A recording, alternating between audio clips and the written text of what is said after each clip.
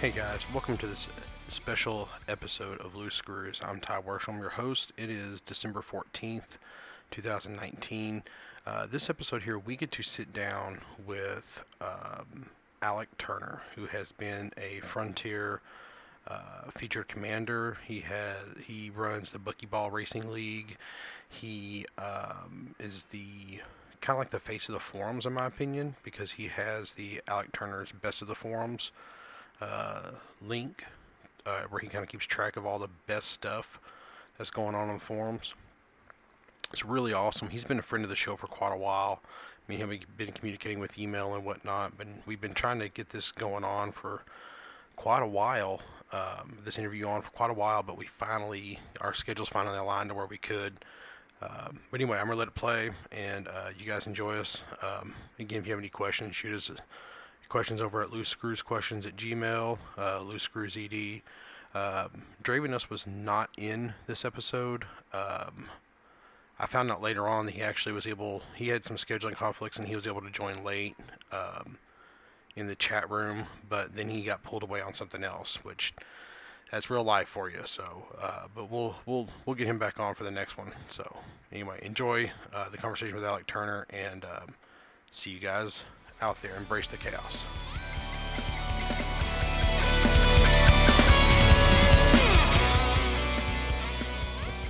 Well, man, so let me start off by saying that we got a special interview. It's just going to be myself and Alec Turner.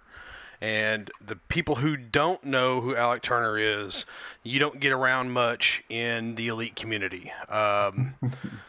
He is pretty much everywhere. He has probably the thing I knew you from first was your Best of the Forum, which yeah, I think that's where I started to get known a little bit. That is pretty much my Bible. When I started figuring things out in Elite, gosh, I think it was really about 4 years ago. I can't remember exactly when you started it, but you started it about 3 or 4 years ago, I think. Yeah, that sounds about right. And I stumbled across it because it got sticky really quick. And my first and foremost question is, man, how do you keep up with everything? Do you know, a lot of that stuff's probably horribly out of date. There's a lot of broken links and stuff on it. But originally, because I was on the forums a lot and I was kind of in the newcomer section a lot, and there was always people, new players who just came in asking help, and I just kept recommending the same 4, 5, 6, a dozen links, and eventually I thought I should just write all this down somewhere, and then I only have to recommend one place rather than 10 places. Right. I just recommend my own thread. So yeah, I don't know, and it just built up. I can't believe how big that thread is now. It's crazy. You're actually on version 2 at this point, aren't you? Yeah. We ran out of space, and there's like a limit, like a character limit on a post of something like 500,000 characters, and it hit that.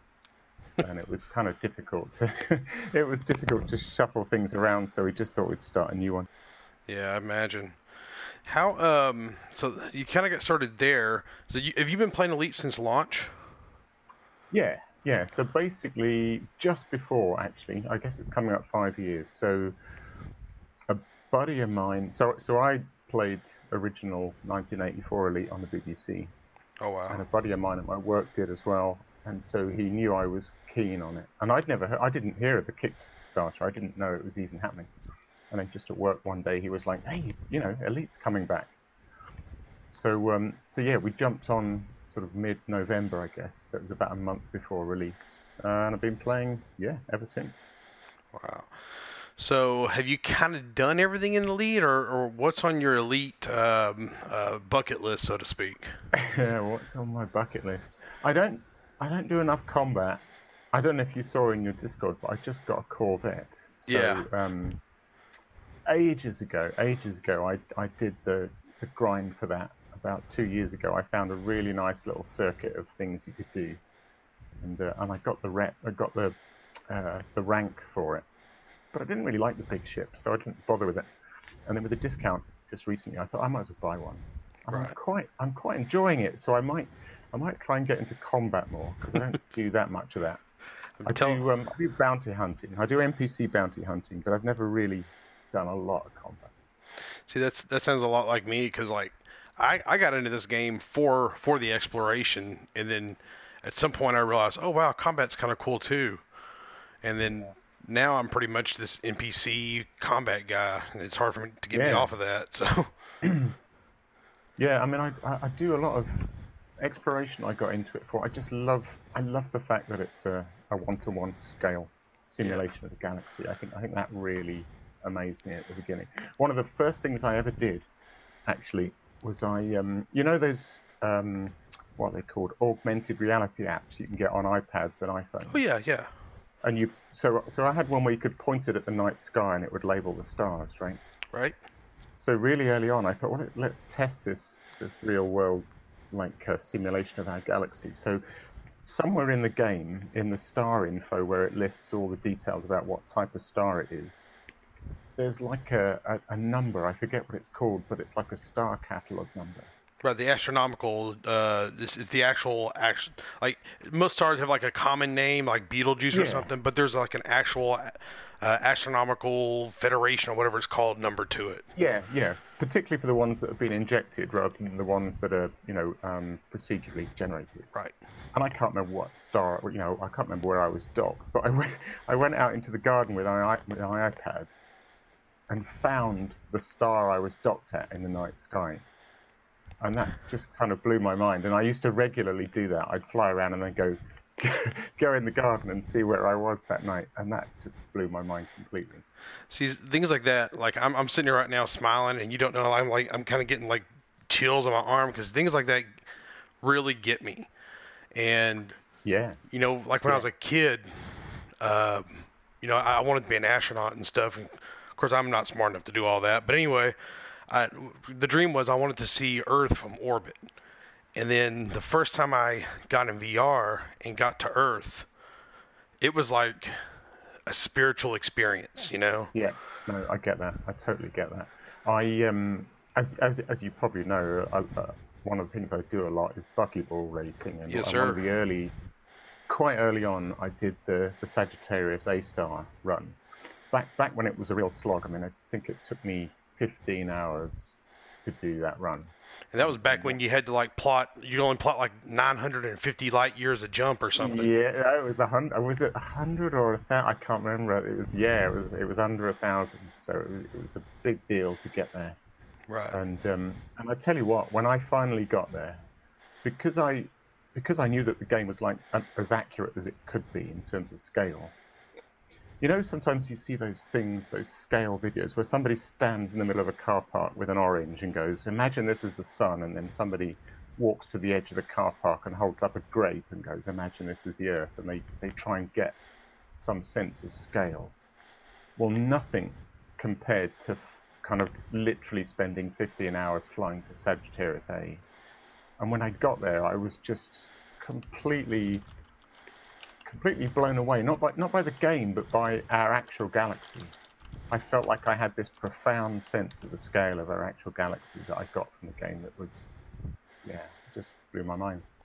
See, I had another one when I went, I don't know how you want to put it, I went as far up as I could go. And that's on my bucket list. I haven't done that yet. Yeah, I want to do that.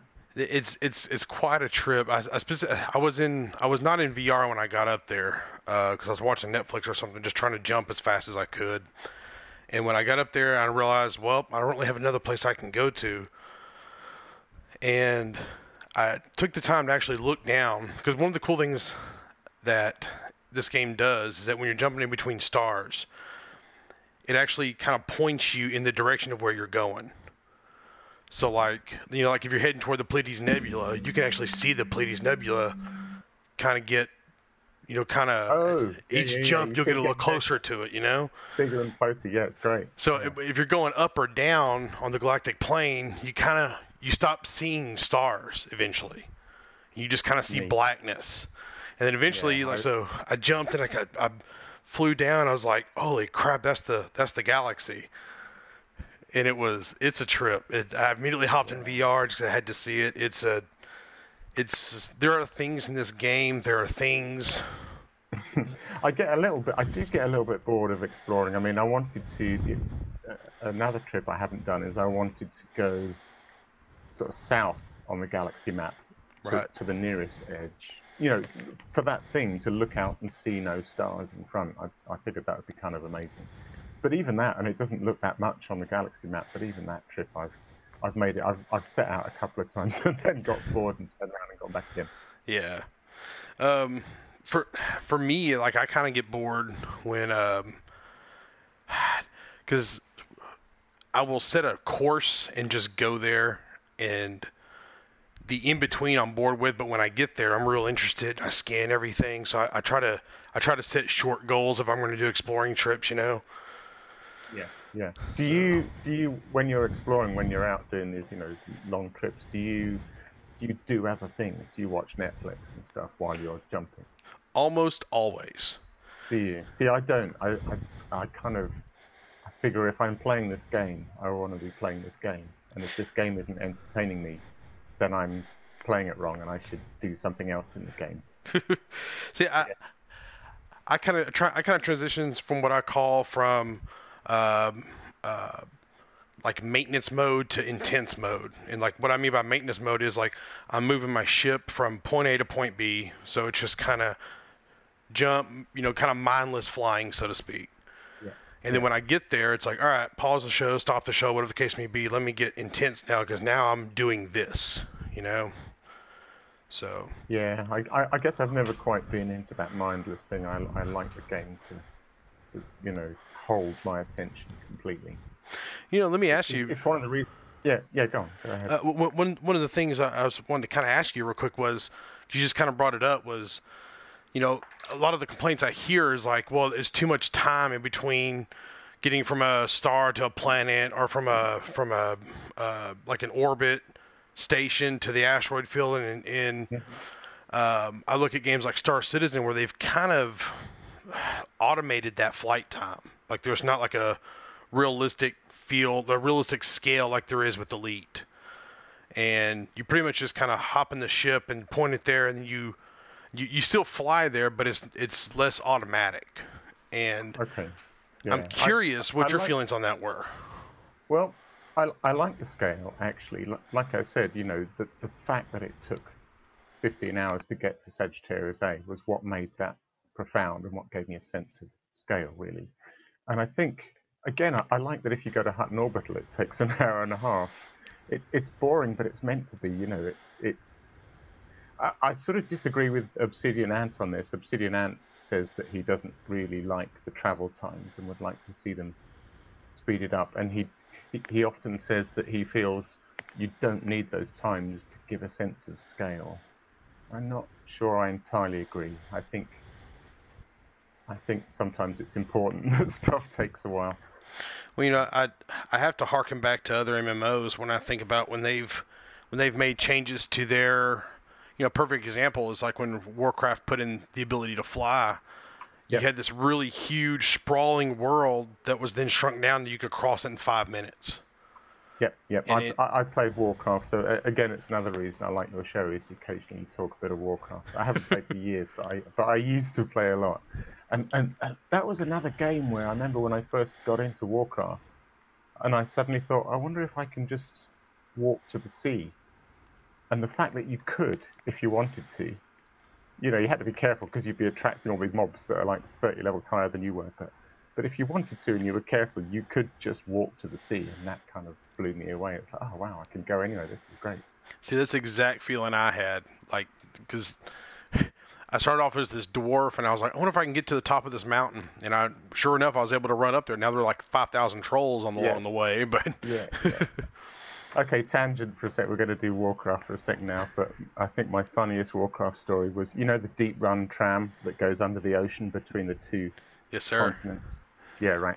So the first time I took the Deep Run tram, and I love that you have to wait for it as well. I love that you have to go down the station and wait for the train to come in. And you wait, and then the train comes in and you get on it. And then I was mucking about on the train and I fell off and landed on the track.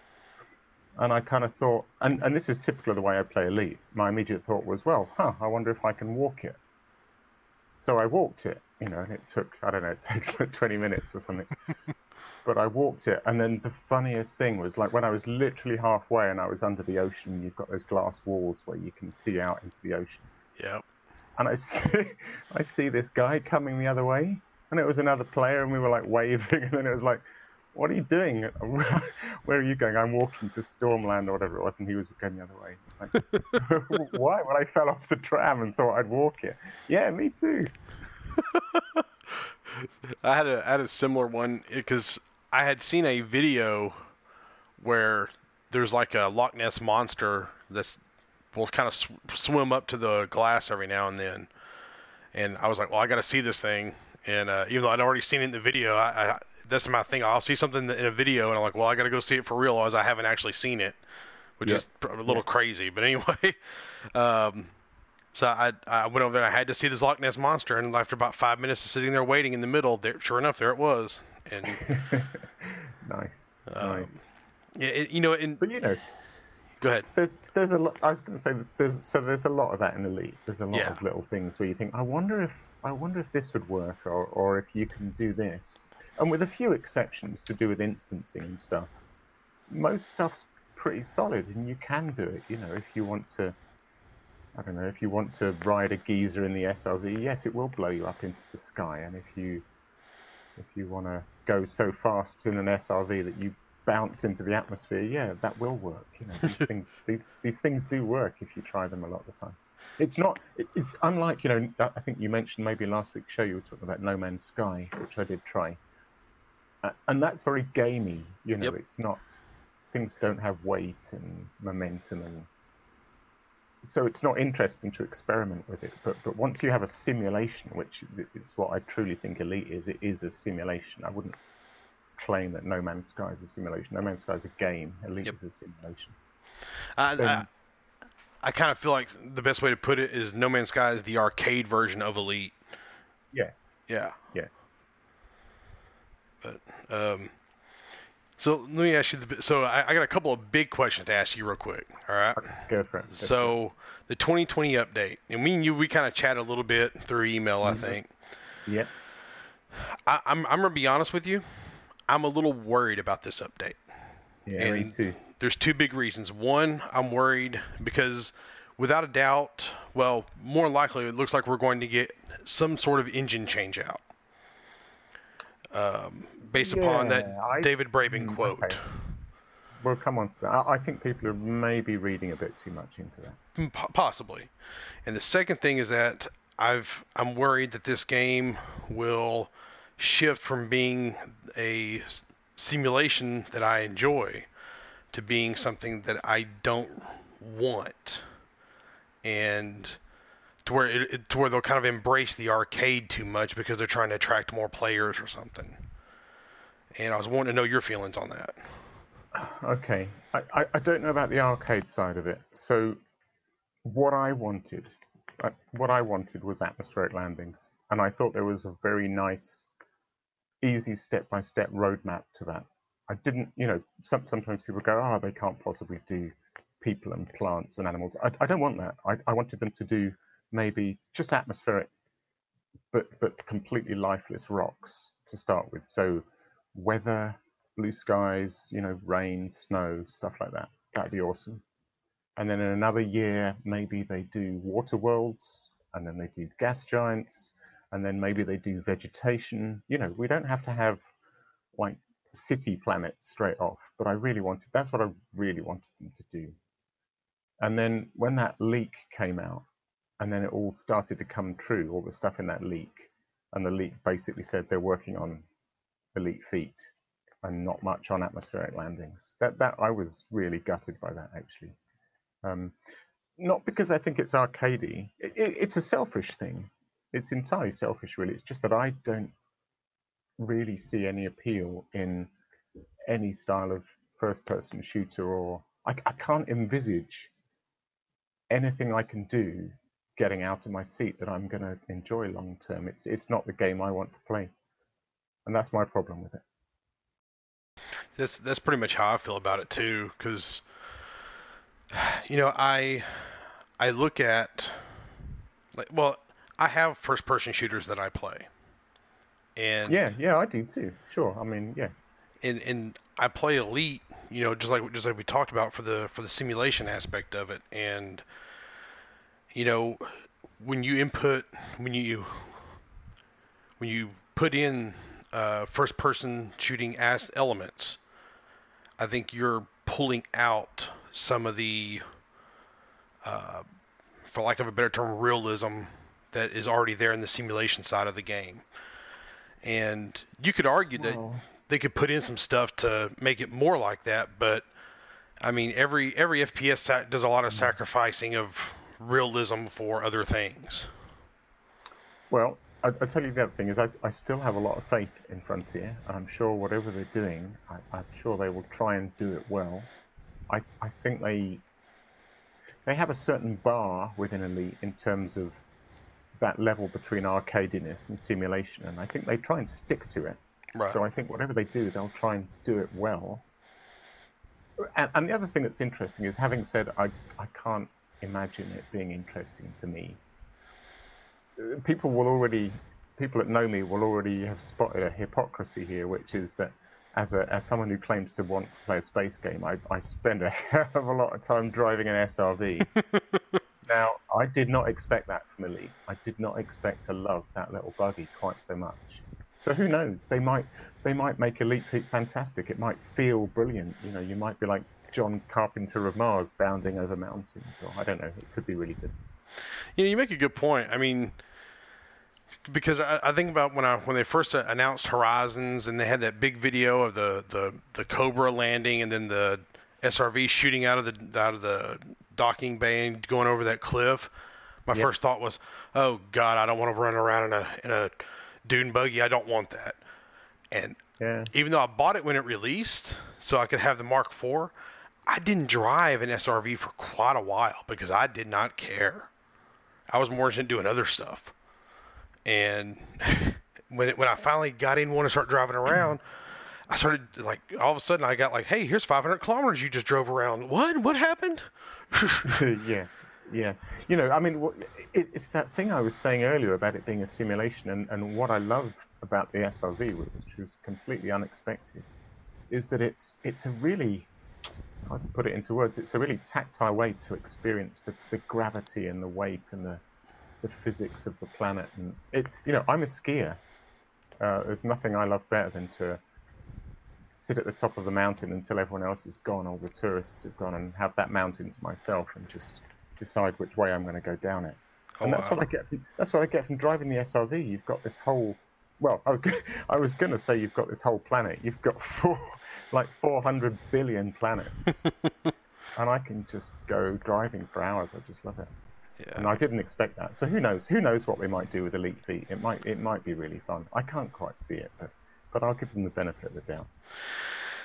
I kind of have been too. I know I've been kind of negative about it in the show, but in the back of my mind, I'm also thinking, you know, this is Frontier, and while they do slip and trip sometimes, overall they're really good. They're really good at walking, and when they get to walking really good, they can really run. You know.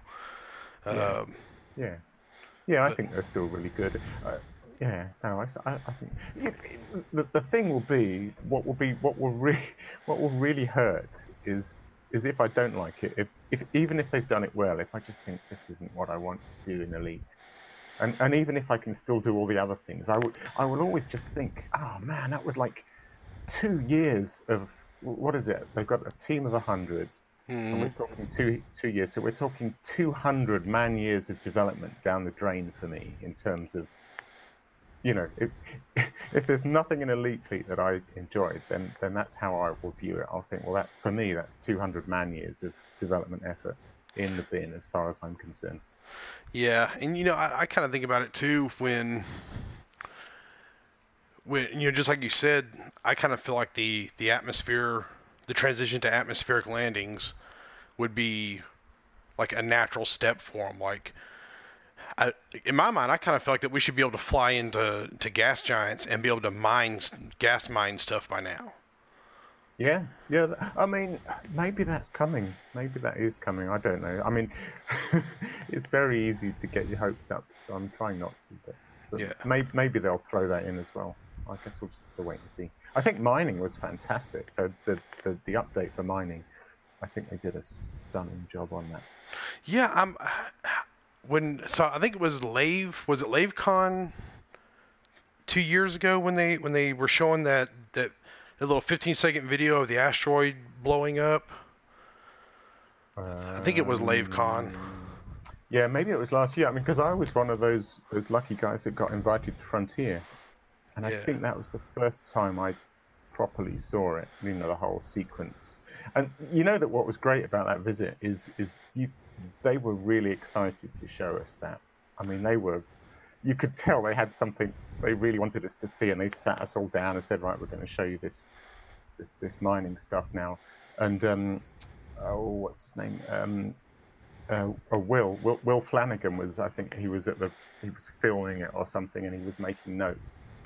And you could just tell that everyone was watching us. There were even people outside the conference room we were in, like developers, kept peeking over because they were like, how are they going to react? And when that asteroid just cracked and went boom, and we all practically burst into applause.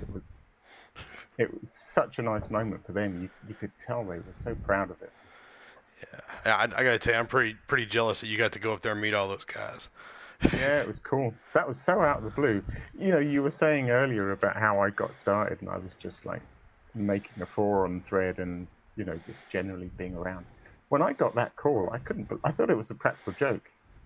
I thought somebody was winding me up. I was like, oh yeah, very funny. And then it was like, I think it was Ed Lewis, and he was like, no man, serious. Really? Well, see if I remember, because I think you got to go. I think Obsidian Ant got to go. Yeah, so there's Colo went. She was a new stream at the time. There's a guy called Stuart GT who kind of does for Reddit what I do for the forum. Mm-hmm. So Stuart is all over Reddit all the time. So he got invited. There was a couple of the mods got invited. I don't know, I think they just wanted to get people from all different areas of the community. Just for the record, nobody from America got invited. I'm just saying. No, that's not true. Bognogus. Shit, I forgot about him. Only one though. Only one from America. Yeah. Oh man. So the other question I wanted to ask you is about fleet carriers. What do you think is up with them pushing them back? Okay, so you did mention about a rewrite of the game code. Yep. So the only reason I say that I think people overreacted is there was only one word in that comment from Braben that was interesting. It was the word renew. We're going to renew the code base. Right. Now, you know, that could mean refresh, as in we're going to chuck out some old bits and replace it with some new bits. I don't see it as a complete rewrite, and I don't see it as Elite 2. I read it more as refresh than replace. We'll see. We'll see. Anyway, yeah, fleet carriers. So, who was it? Was it you guys? It might have been. It was either Lave Radio or Guard Frequency. Sort of described it best. But you know, it's quite an old bit of software now in some ways, and they built layers on top, and you can see these little inconsistencies, like how you can't be in the SRV and multi-crew, or you can't multi-crew and then wing up with somebody, and it's like there's these little layers that have fundamental software problems that they're just sort of incompatible. That's kind of how it feels. And I think maybe fleet carriers ran into too many of those problems, that it just didn't work, and it was flaky, and they wanted it to work with multi-crew and wings, and it just sort of didn't. And I think deep down they knew that what they really needed to do was stop and rewrite some stuff. Yeah. Good. And so I think eventually when that whole petition thing came up, I think they saw that as here we go. We can use this. Yeah. We'll sort of pretend we're going along with that petition and doing what you guys want, But really, I think they wanted to do that for a long time. I think they wanted to stop. I think they wanted to put fleet carriers on hold, rewrite a lot of the core code, and then do it properly. Do you think so? I kind of believe that fleet carriers won't be available until whenever we get the big 2020 update, and I saw your poll. I was quite surprised by your poll because I kind of assumed it would just be in the new year. I didn't think we'd be waiting for the big 2020 update. Didn't they say? Maybe I've misremembered it. I thought they said that they, when they delayed them the second time, I thought they said they were only delaying them till the beginning of the new year. I think the exact phrasing of what they said was it was going to be second quarter this year, but it was a very general. They weren't given a hard date to anything. That was the first delay, wasn't it? And then they said we're going to spend 6 months doing bug fixing. Right. So, so you figured January to at least June. So. Yeah. Definitely first half of next year, I'd say. Maybe first quarter. I'd be really surprised if fleet carriers were delayed again. That would be such bad press to delay it until, a fourth time. It would be ridiculous. And see, I just kind of think it's going to be because, as with any sort of DLC that comes out, there's a group of people who are upset about it because they have to pay more money for stuff, and there's a group of people who are okay with it because they understand not everything's free, and there's always some holdouts. I actually know some people who still to this day have yet to buy Horizons. I don't quite understand how you do that when it was like $10 just the other day. I know that baffles me. I almost wish Frontier would just give it to everyone so they don't have to worry anymore. I think they might. Next year I think they might. I think they will might do away with. Yeah. I think that I think it honestly depends how well this ARX change goes. I think if they're making enough income off of ARX, I think it'll transition to being. I think this last DLC that they've already said will be a paid DLC. I think that might be their last one for quite a while. Yeah, maybe. So I'm curious. How do you feel about fleet carriers? Are you excited for them?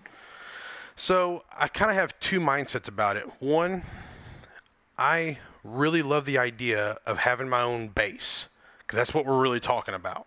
It's a base.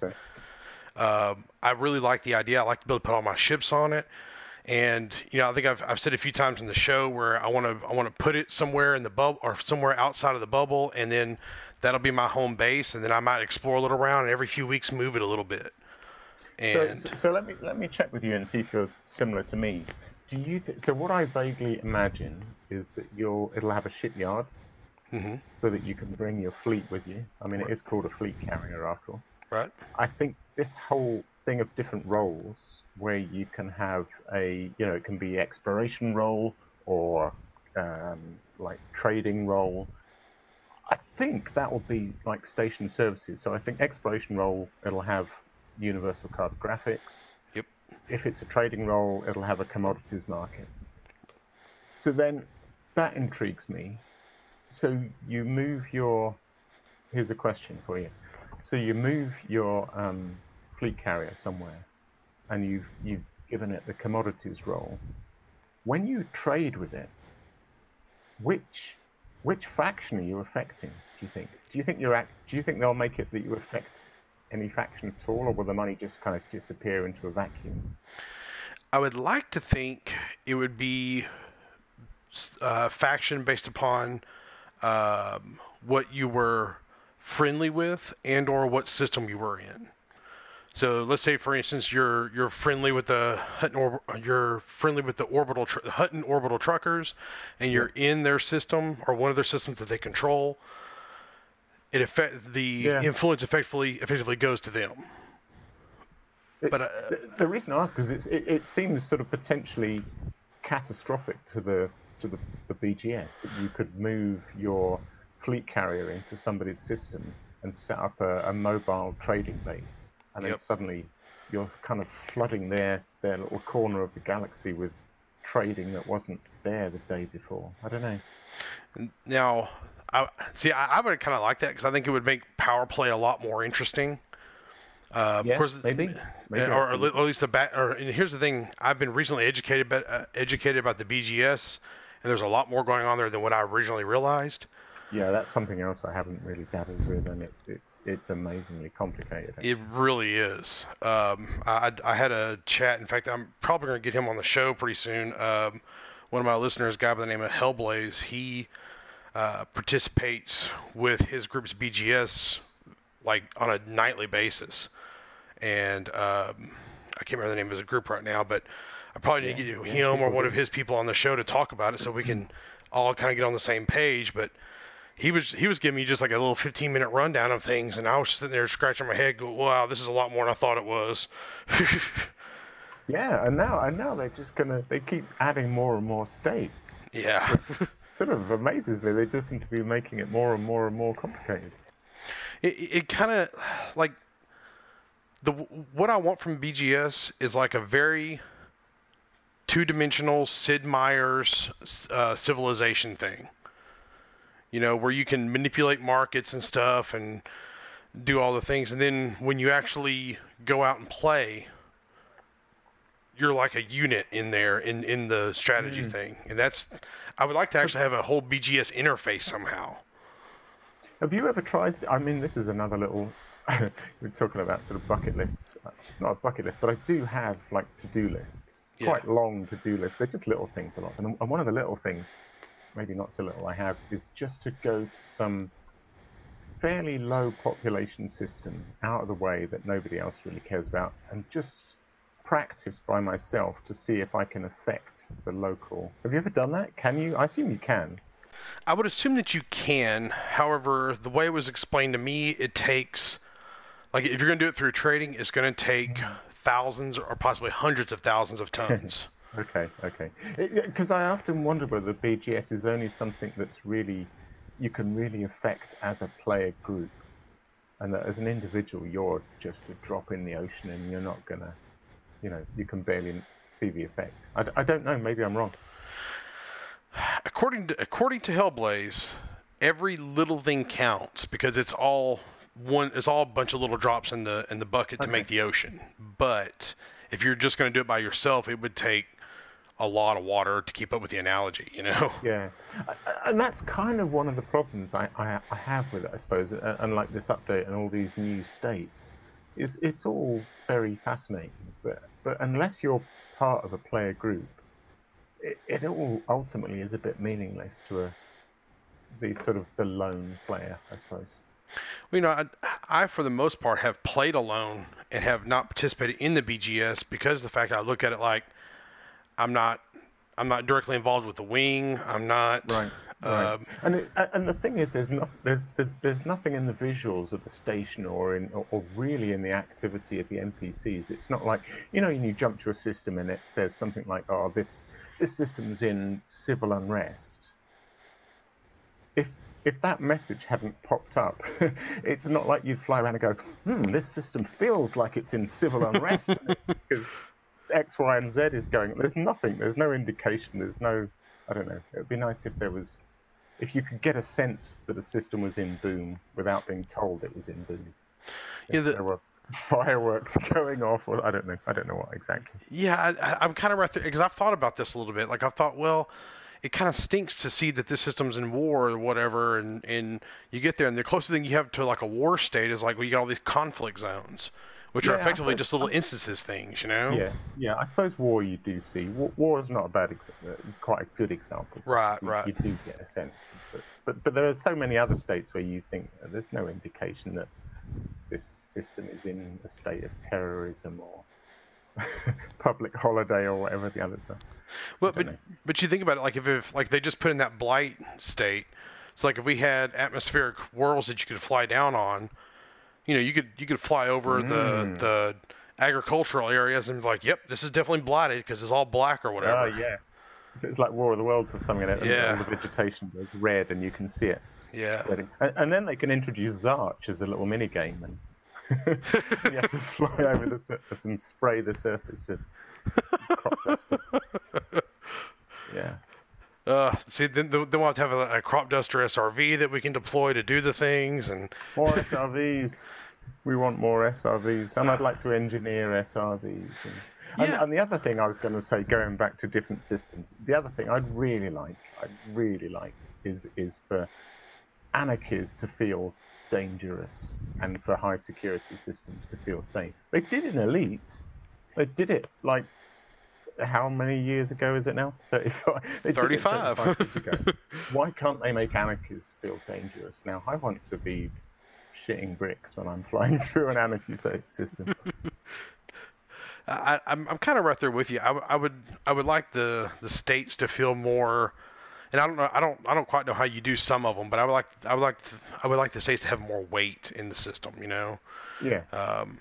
And so you brought. Let me ask you this real quick. What do you want out of the SRV? That, I mean, you mentioned engineering. You actually want to build engineer, or do you just want to be able to buy different ones, or both? Okay. So recently, actually, I'll say recently. Back in March, I organised the first great planetary expedition, which was a complete circumnavigation of the planet, and we had nearly 60 people sign up.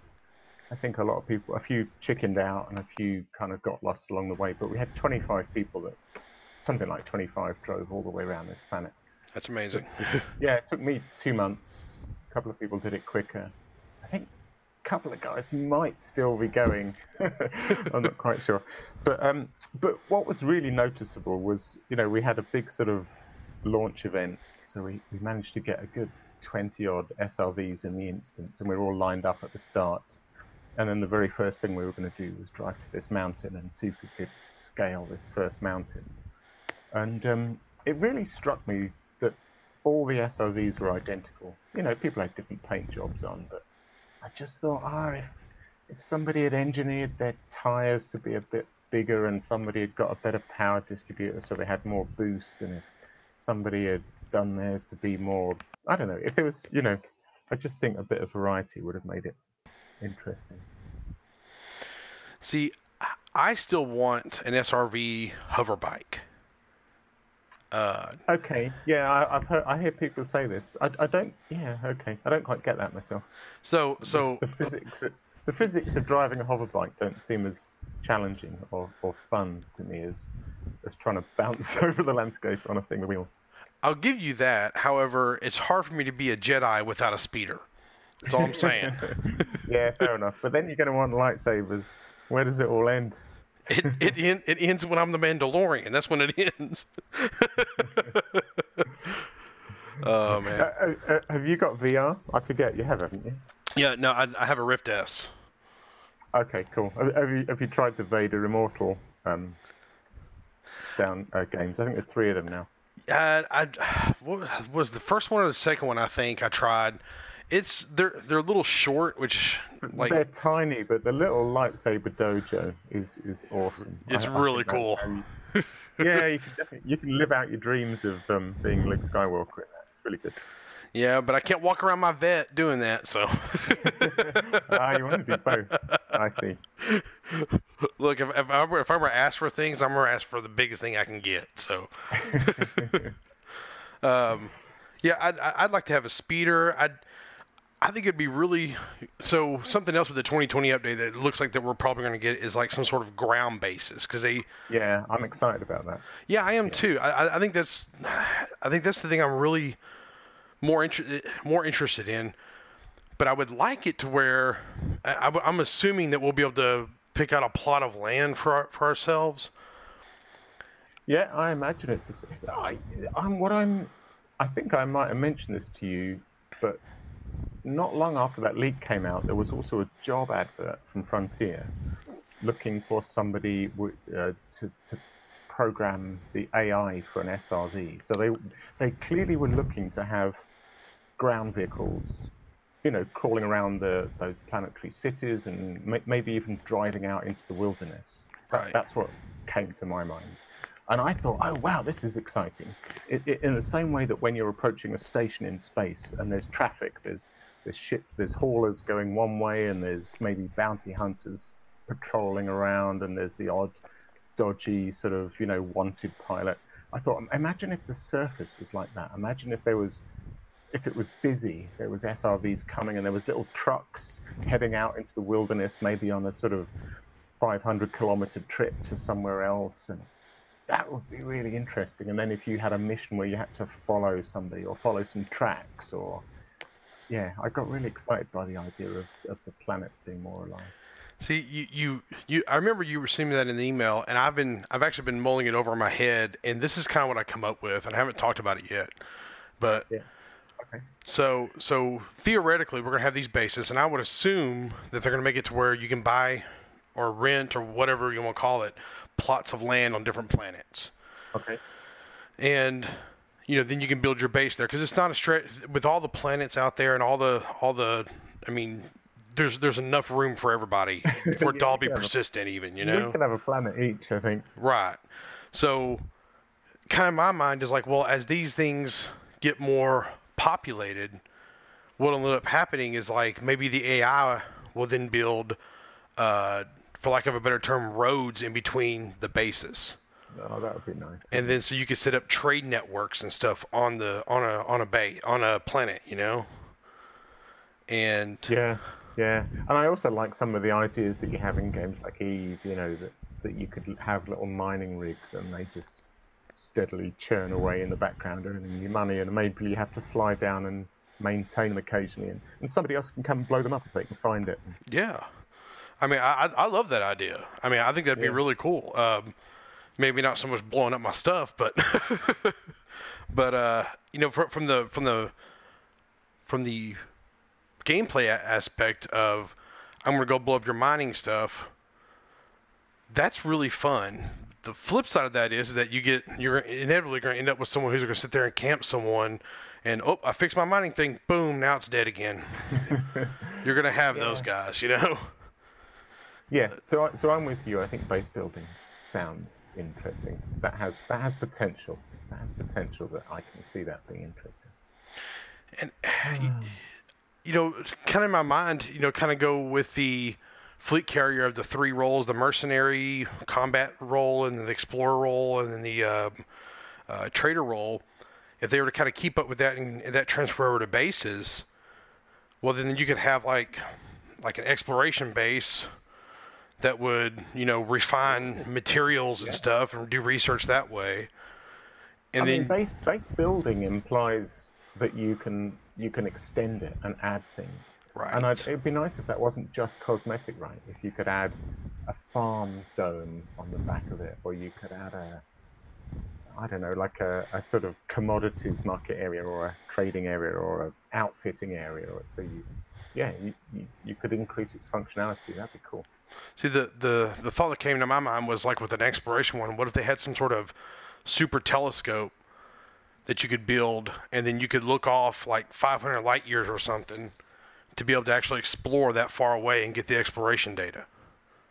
Oh wow, like a super FSS. Yeah, I mean, I'm just spitballing here, And then, you could build like trading stuff to where you trade with other bases on planet, like well, I'm a mineral base and you're a animal food base, and then we're trading stuff there, and then every 4 or 5 days I get a little message that says, hey, your base is ready to offload the shipment. Do you want to pay someone to fly it out, or do you want to come pick it up and fly it out? So you fly over there, pick it up, and then you take it to a market to sell it or something, Yeah. It's funny, I was just thinking about all this and thinking it must be hard working at Frontier. I've met a lot of these guys at LaveCon and things, and they're like you and me. They're enthusiastic, and it must be awful to have all these ideas and want to just go off and code them. But you've got to follow the plan, and you've got to, make some money, and it must be quite hard to work there and have all these lovely ideas and not be allowed to do them. Well, I work in the IT field, and I don't try to pretend that I understand development, but I do understand like software deployment, and like when you're upgrading a system, or like, well, you upgrade this one system, well, that affects 5 systems downstream, which then affects 5 more systems downstream, which then affects 1,000 users, and all you're really doing is just changing one icon, Yeah. And it's always tip of the iceberg type stuff, and I couldn't imagine being from a game development point of view where they're like, we want to put in this base building stuff and here's the plan. And then I have this idea to do all these different things that I would think would be really cool, but we only actually have the time to implement 3 of them, you know? Yeah. And here's another thing which I often like to remind myself is when we discuss these things on shows like this, or we're on the forums, or we're having some get together at LaveCon, or we're in the Twitch chat on a Thursday night live stream, and there's people like you and me and Ben from Lave Radio. There's these names we recognise, Obsidian Ant and Yamix, and we kind of think we have this broad representative community, right? Right. But when you look at those numbers of sales of Elite, millions, right? So when we do a buckyball race, and we'll be lucky if we get 24 people turned up. There's millions of players out there, and I had this conversation with Ed Lewis at the Expo a few years back. That actually there's probably more Elite Dangerous players I've never heard of Lave Radio or Ed Lewis than have. So this little clique of people on the forum and here that are talking about this, and we think we know what we want, and we think we know what Frontier should do. Frontier have this massively bigger picture. There's people that just go to their local game store, or they go to Steam and they download this game and they play it. They never come on the forums. They never engage with the communities on the internet, and that's probably the game's biggest audience. Is this silent player base of hundreds of thousands of people that are not on the forums and are not listening to you and me, and That's a good point, because I got a number of listeners. I know Lave Radio has a number of listeners, and when you get right down to it, I think last time I saw sales numbers, we were like, Elite was like, 4 or 5 million, something like that?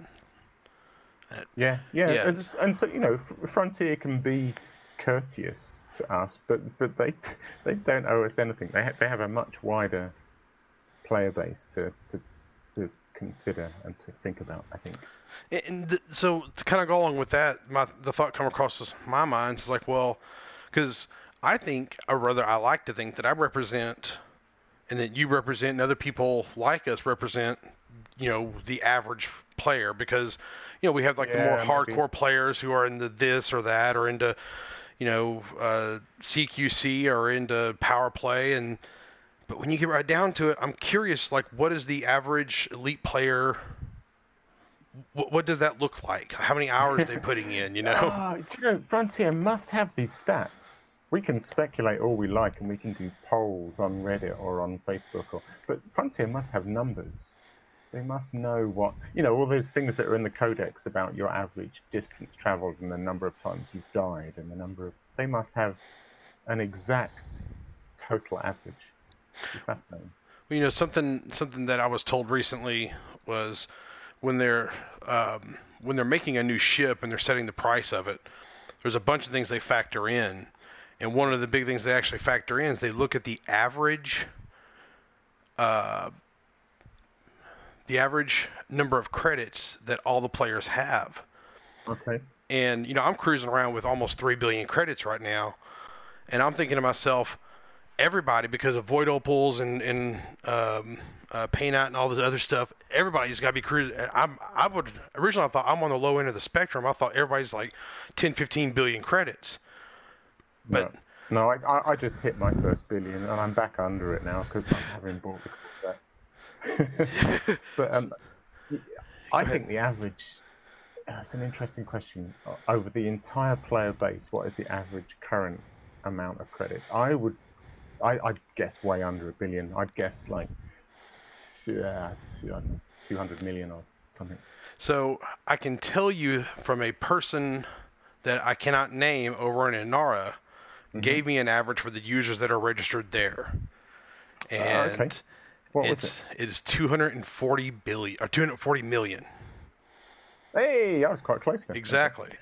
And that was mind-blowing to me. And this number was given to me right around the time that the Fleet Carrier announcement, when they were showing them at Gamescom, before they pushed them back. Yeah. And that's when that number was given to me, and I'm thinking to myself, wow, that's a lot less than I thought it was. That's See, and that's the thing, and then you have people speculating on the cost of a fleet carrier, and you have people like Shan on Lave Radio, he's never openly declared how much money he's got, but it's clearly an awful lot. And right. you've got, Obsidian Ant or Yamex, and we're all billionaires or multi-billionaires, and we're all sort of going, well, it must be, it's got to be 10% of that, but I think we're all rich. I think, like I said, Frontier have to think about this wider player base that have 200 million. It's kind of hard to think that you're in the 1%, isn't it? Yeah, it is. But, I think we're probably unusual. And that's really striking to me because, like, when I was told that, I thought, man, and you got to think about, not everybody who plays this game is on Inara. I don't know how many users they have, and for that matter, like I wasn't even keeping up with an Inara until recently, and then I found out that my little Ed. I'm not on it, actually. Yeah, I found out recently that my little Ed Discovery was reporting to it, and I didn't even realize. And I'm kind of curious how many people don't even have, like they're not even reporting in. So if you're not in it, you got to think about. Yeah, I'm afraid I don't actually. I have very few sort of plugins, so I don't actually contribute to Inara or EDDB or anything like that. So I kind of think about other stuff, like other people who are. Well, that kind of makes me think, well, maybe other people have billions, or it also makes me think, well, maybe other people don't. So. Yeah. And the same on ranking. Like, have you got all 3 elite ranks? I forget where you're at. Yeah, I'm actually. I hit triple elite this year, so. Okay, congrats. Yeah. No, see, I only hit the first. I hit exploration just before the summer, and then I hit trade just after the summer, and I'm nowhere near on combat. So, and that was interesting to me because it felt like that. So basically, it felt like you needed about 4 years worth of gameplay to hit those top ranks, which seemed about right to me. And there's people that say, you can do it in a week or you can do it in a month, and yeah, sure, but you're not normal. You're not in the average. Yeah. And it was nice to know that the average. So when I played the original BBC Elite, it was a hell of a long slog to hit that top rank. Yeah. And I think it's a long slog to hit the ranks in Elite Dangerous for an average player. I can tell you, it took me about 3 years, a little over 3 years to hit Exploration Elite, and then trade went really fast because of Void Opals and whatnot. Yeah, those sort of, the money's gone up so much that trade elites really come way down now. Combat elites. So how was combat your last one to get? Yes, sir. And the thing is that, like, I wasn't specifically working on combat up until I was about halfway through Deadly, and that's when I thought, okay, I'm close. Yeah. And that's when I started doing Thargoids, and 6 kills, 1%. Yeah, they're good actually. The Thargoid scouts are great, aren't they? Because every single one of those counts as an elite ship. So yeah, you just pop those little scouts for a few hours. Yeah. Great for the ranking. It worked out really nice too, because I was out there. I was farming the scouts, and that's where I died for the very first time to an interceptor. That's also where I got my very first interceptor kill, and then I hit like 98%.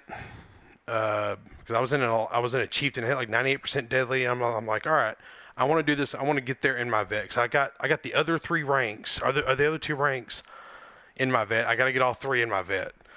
So I left there, came back, picked up my vet, and then just start hitting Hazres until I finish it out. Nice. Is the vet your favorite ship? Sounds like it probably is. Yes, sir.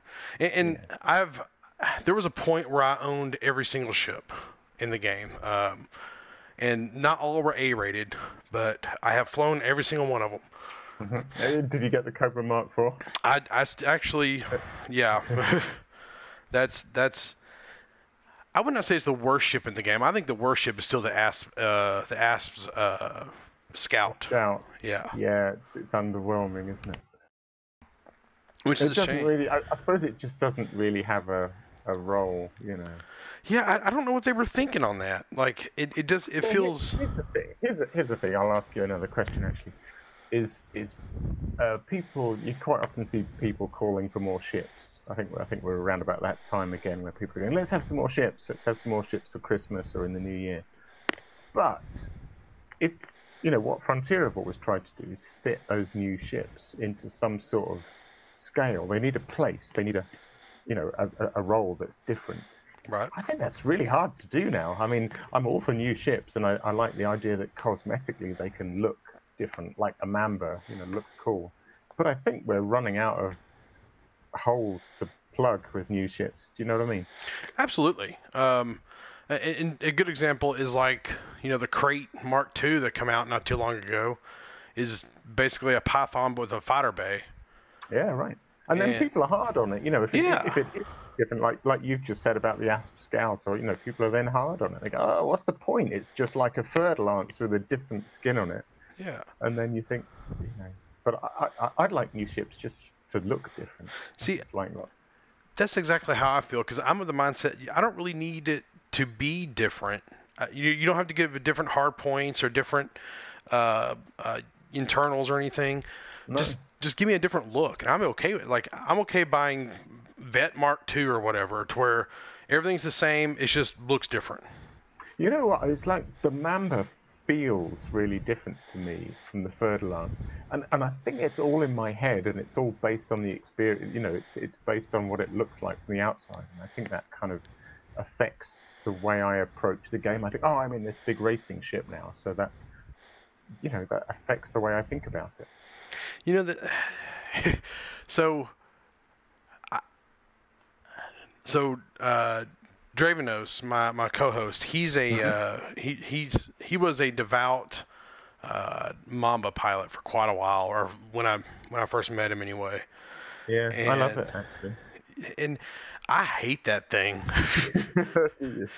it's one of the, and there's nothing I can say. This is what's wrong with it. That's what's wrong with it, because all the things that are wrong with it is all the same thing that's wrong with the Fer-de-Lance. Is all the same thing that's wrong with other ships in the game. It's like it's short here or it's long here, and it turns too slow here, or it's really too fast, or it overheats, or whatever the case may be. It's not even a good racing ship. It's not. I still love it. It's not. And man, I don't really, for as far as new ships go, there's only one hole that I feel like is blatant, and that's an Alliance large ship. And yeah, good point. Yeah. I mean, you can make an argument that the Type 10 is their large ship, but it's not, because it feels like something they just kind of tacked together. And I would still like to see some sort of larger. I would like it to be kind of, I don't know, kind of more touted toward exploration, and have, like, ideally I would like it to look like a Chieftain but bigger, Yeah. Yeah, I think it's quite hard to come up with new ships that actually serve a role now. And the thing is, like, what they're trying to come up with is they're trying to come up with different boxes, because all of these ships, when you get right down to it, they have to look believable. They have to look like this could actually work, or this could, that thruster makes sense there, or I could see where the gas tanks would go, or I could see where the sensor suite would be, or the avionics bay, or whatever the case would be. Well, there's that guy, isn't there, in the community? I forget who it is now, that's been making all the YouTube videos of breaking down the internals and. Yeah, I think it's FR. I think his YouTube channel is like FRJ or something like that. Yeah, I think that's right. I think that's it. And man, that's another thing for Elite Fleet, of course, is like if we get to walk around, then the level of detail, from where you're sat in the cockpit, it looks fine, and you've got coffee makers and biscuits and cables and gaffer tape, and that's all fine. But there's nothing at the back of the ship, I don't think. So they've got to flesh all that out if they're going to let people start walking around. That's a lot of work. Yeah, I was thinking about this too. Is like, so if we get Elite Feet, Space Legs, whatever they end up calling it, the I'm in the mindset that it'll be kind of like getting into your SRV. You kind of stand up and then you teleport in the SRV. I think you'll kind of stand up and then be teleported down to the planet or station or whatever. Yeah, I think so too. I think there'll be a little black fade in, fade out screen. Yeah. I worry about that because if you're going to make it to where I can walk around, I want to be able to walk around my ship. And I'm a little worried that we won't be able to. Me too, because there's so much to do. Yeah. You know, in terms of detail and there's a lot to do. Maybe we'll just get EVA. I don't know. Maybe we'll just be able to float around outside and weld stuff and repair stuff. I don't know. Like I say, I keep coming back to this. I don't want to slag it off, but I personally can't. I just can't imagine what's going to be good about it. Yeah, I hope I'm wrong, and I'm kind of like you. I'm going to give Frontier a lot of credit because they've worried me in the past and have proven me wrong. So, people, here's the thing that people say. People that sort of defend it say, "Yeah, but it'll be so cool to be able to get out and walk around your ship." And I sort of think, well, yeah, for about 20 minutes. And then, after 20 minutes, they've put 200 man-years of development into 20 minutes of now what? And it's a bit, like the Hollow Me creator when that came out. That was pretty cool, but I've spent maybe an hour and a half in the Hollow Me creator and got my avatar about right, and I'll probably never use it again. Yeah, this is exactly how I feel about it. I'm not sure I even spent an hour with it because I rarely spend a lot of time with character creators, but I think I've spent more time in the paint store trying to figure out which paint I want, Yeah. And that's something I can't even see, so. Yeah. So I think bottom line on the 2020 is I really hope they haven't wasted their time.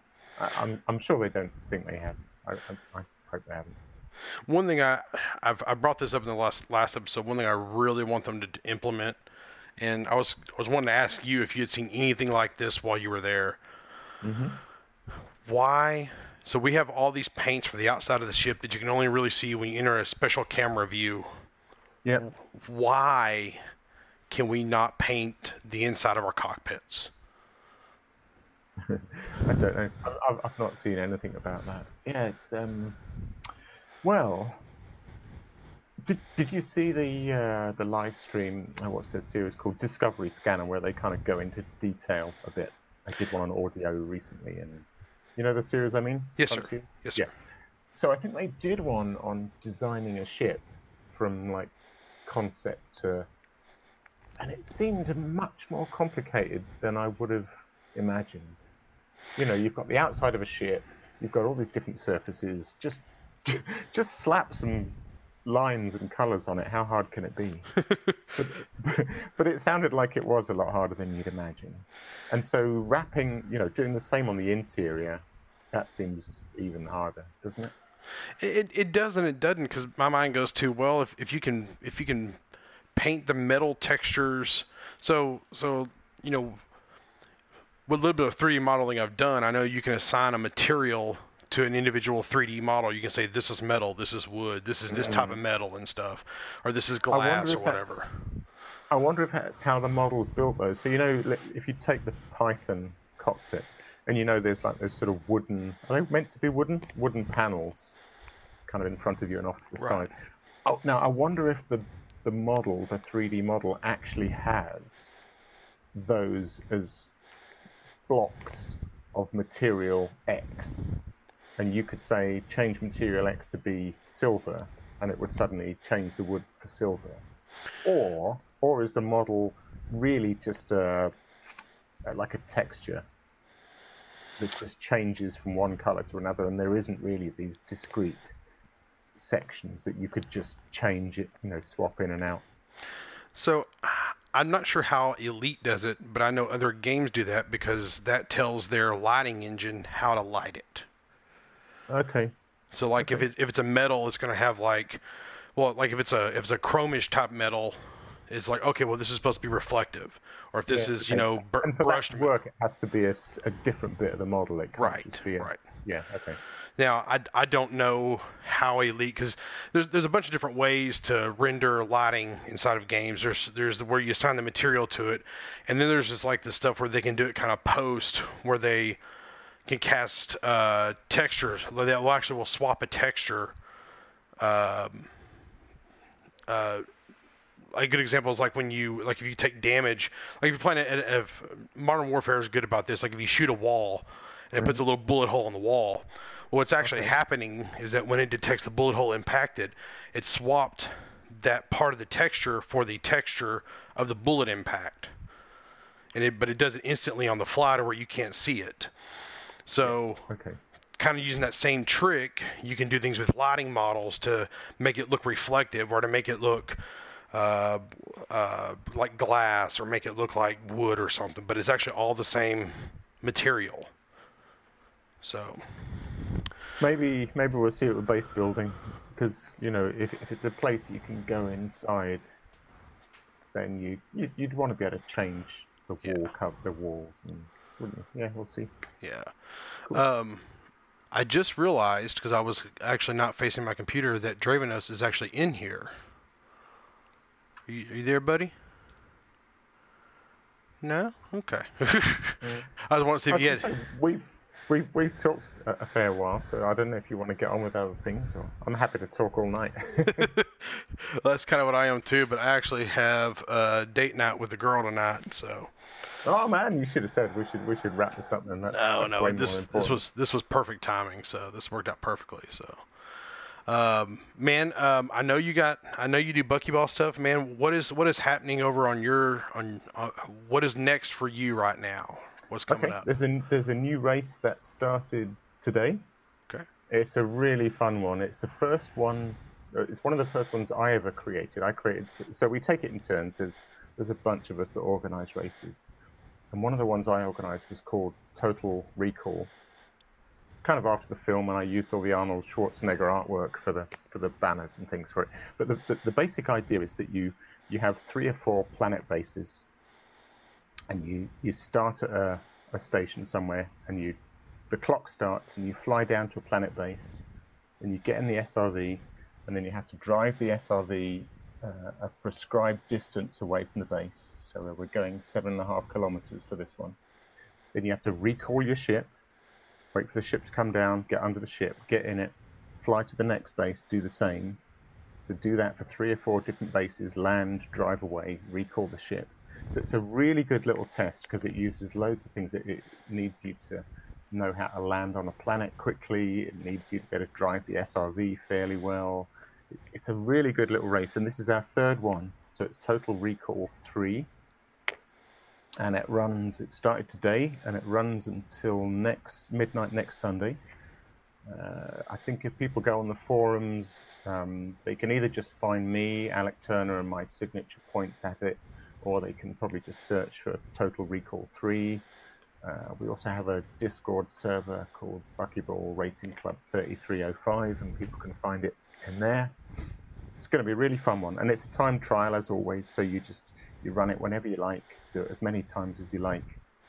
Submit you submit a bunch of screenshots as evidence, and then a guy called Brusky is maintaining a scoreboard for it. Really good fun.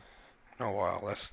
Oh, and incidentally, I will just say, so I just did my first run this morning, and I did it in the Corvette, which is a terrible racing ship.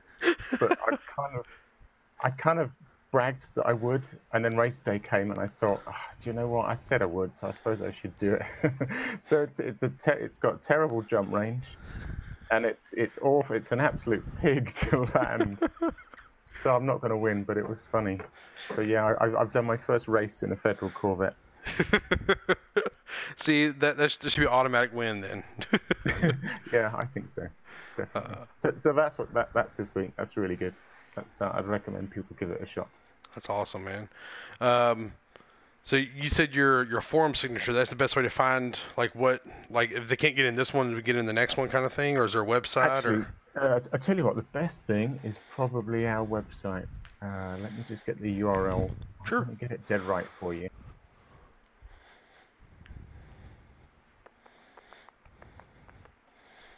While he's looking that up, I just want to say, Alec, I really appreciate you joining us and taking the time out to talk with us. And not only that, but like when I first started this a few months ago, man, you've been nothing but a friend to this show and a friend to me, helpful to me. That's cool, man. I love things like this, and I see it time and time again. I see it with our races. That one of the things you really need to get the word out there. If there's something good, that's part of the thing behind my forum thread is people do amazing stuff. Like you guys doing this show, or Lave Radio, or some guy writing a utility, and people, you really have to shout about it, because people don't always watch. They don't look at the forum every day or every week. So yeah, it was a real pleasure just to shout about it, because I love podcasts, and this is a great one. Anyway, I've got that URL. Yeah, go ahead. If people are interested in buckyball racing, they can go to buckyballracing.org.uk. So it's BUCKYBALL racing, RACING.org.uk. And everything's there. There's a link there to our Discord and to the latest race. Cool. Is there anything else you want to talk about, man? I mean, there's probably loads, but yeah, like I say, I could go on all night, but yeah, no, be nice to each other, enjoy the game. Well, let me just say, Merry man, Christmas. You have a standing invitation to join us anytime that you have something, anytime you have an announcement with Buckyball or anything, and you just want to hop on our weekly show to say, hey, this is what's going on, or if you want me to just send me a weekly update or something, I'll be happy to read it on a weekly basis about Buckyball, man. I have no problem with that, man. So we managed to get a new race out about every month or maybe two. So yeah, each time we get a new one coming up, I'll give you a shout, and if we can get a plug for it, that always helps. Always, man. Appreciate People it. should get involved in this stuff. It's fun. I know people have their grinds, and they're doing their rank, and they're doing the CG, but there's always another CG. You can always grind for rank. You can always do that. But these races, they're fun, man. And people need to give them a shot and do something different. I don't know if I would participate, but I could see going to spectate.